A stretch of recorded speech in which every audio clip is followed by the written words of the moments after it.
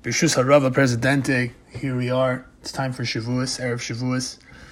And I want to share with you guys an idea shared by Rav Shmuel Silber, quoting the Chalban. Who's the Chalban? It means the cheese maker. Why is this a Torah scholar known as the cheese maker? Because he's a famous tzaddik and Talmid Chacham, who is probably one of the hidden tzaddikim in the world. We know there's Lamed Vav, 36 hidden tzaddikim in the world. It's likely this was one of them who was revealed. He works in a cheese factory, in Tenuva cheese factory in Israel, and he also is one of the biggest mikubalim known in the world. And so there's this idea in the Torah that we don't know exactly where Har Sinai is located, and the exact date of Shavuos isn't recorded in the Torah. Why don't we know where Har Sinai is, and why isn't the date of Shavuos recorded in the Torah? You'd think these are two very important things. Why are they left out? Because Shavuos is a Zman when we can recognize that Hashem Echad U'Shmo Echad without limitations. Comes along the Tanya, talks about how performing Hashem's mitzvos is like partnering and fusing with Hashem. Hashem needs us to perform the mitzvos, and we need Him to exist. And this is a symbiotic relationship, and this idea that Hashem needs us. And over here on Shavuos, we have this opportunity to connect with Him and recognize Him, Hashem Echad U'Shmo Echad, without any limitations, without any restrictions, without dates and locations and physical strictures preventing us from having this no-holds-barred connection. On Shavuos, it's no limit.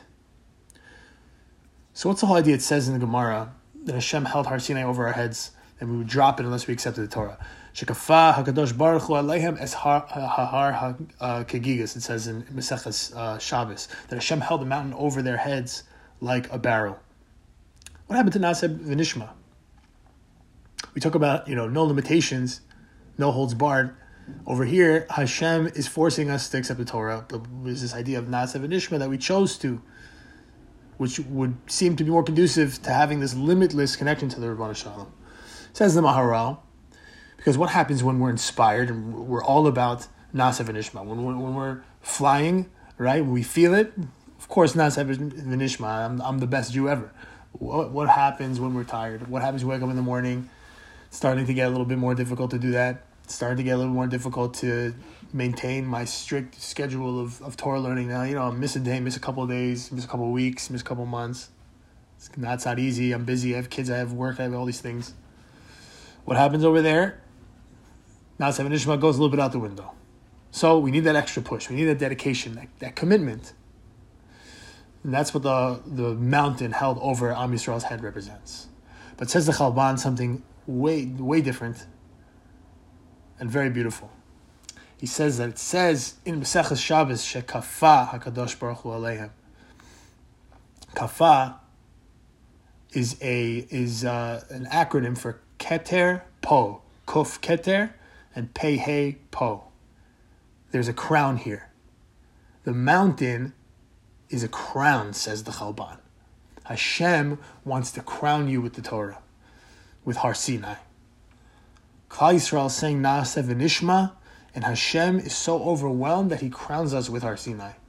Says the Chalban, it was as if Hashem took away our Bechira, not because He's going to destroy us, but because once we're crowned, that's it. There's no struggle, there's no fight. It fits perfectly. Everything makes sense. And it's tremendous clarity.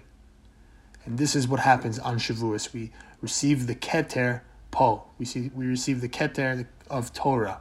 And Shavuos is the opportunity to connect with Hashem Echad U'Shemo Echad in a limitless way by receiving this Keter. We should all be Zocheh to recognize that we're receiving the Keter Torah without limitations. Everybody should have an amazing Shavuos.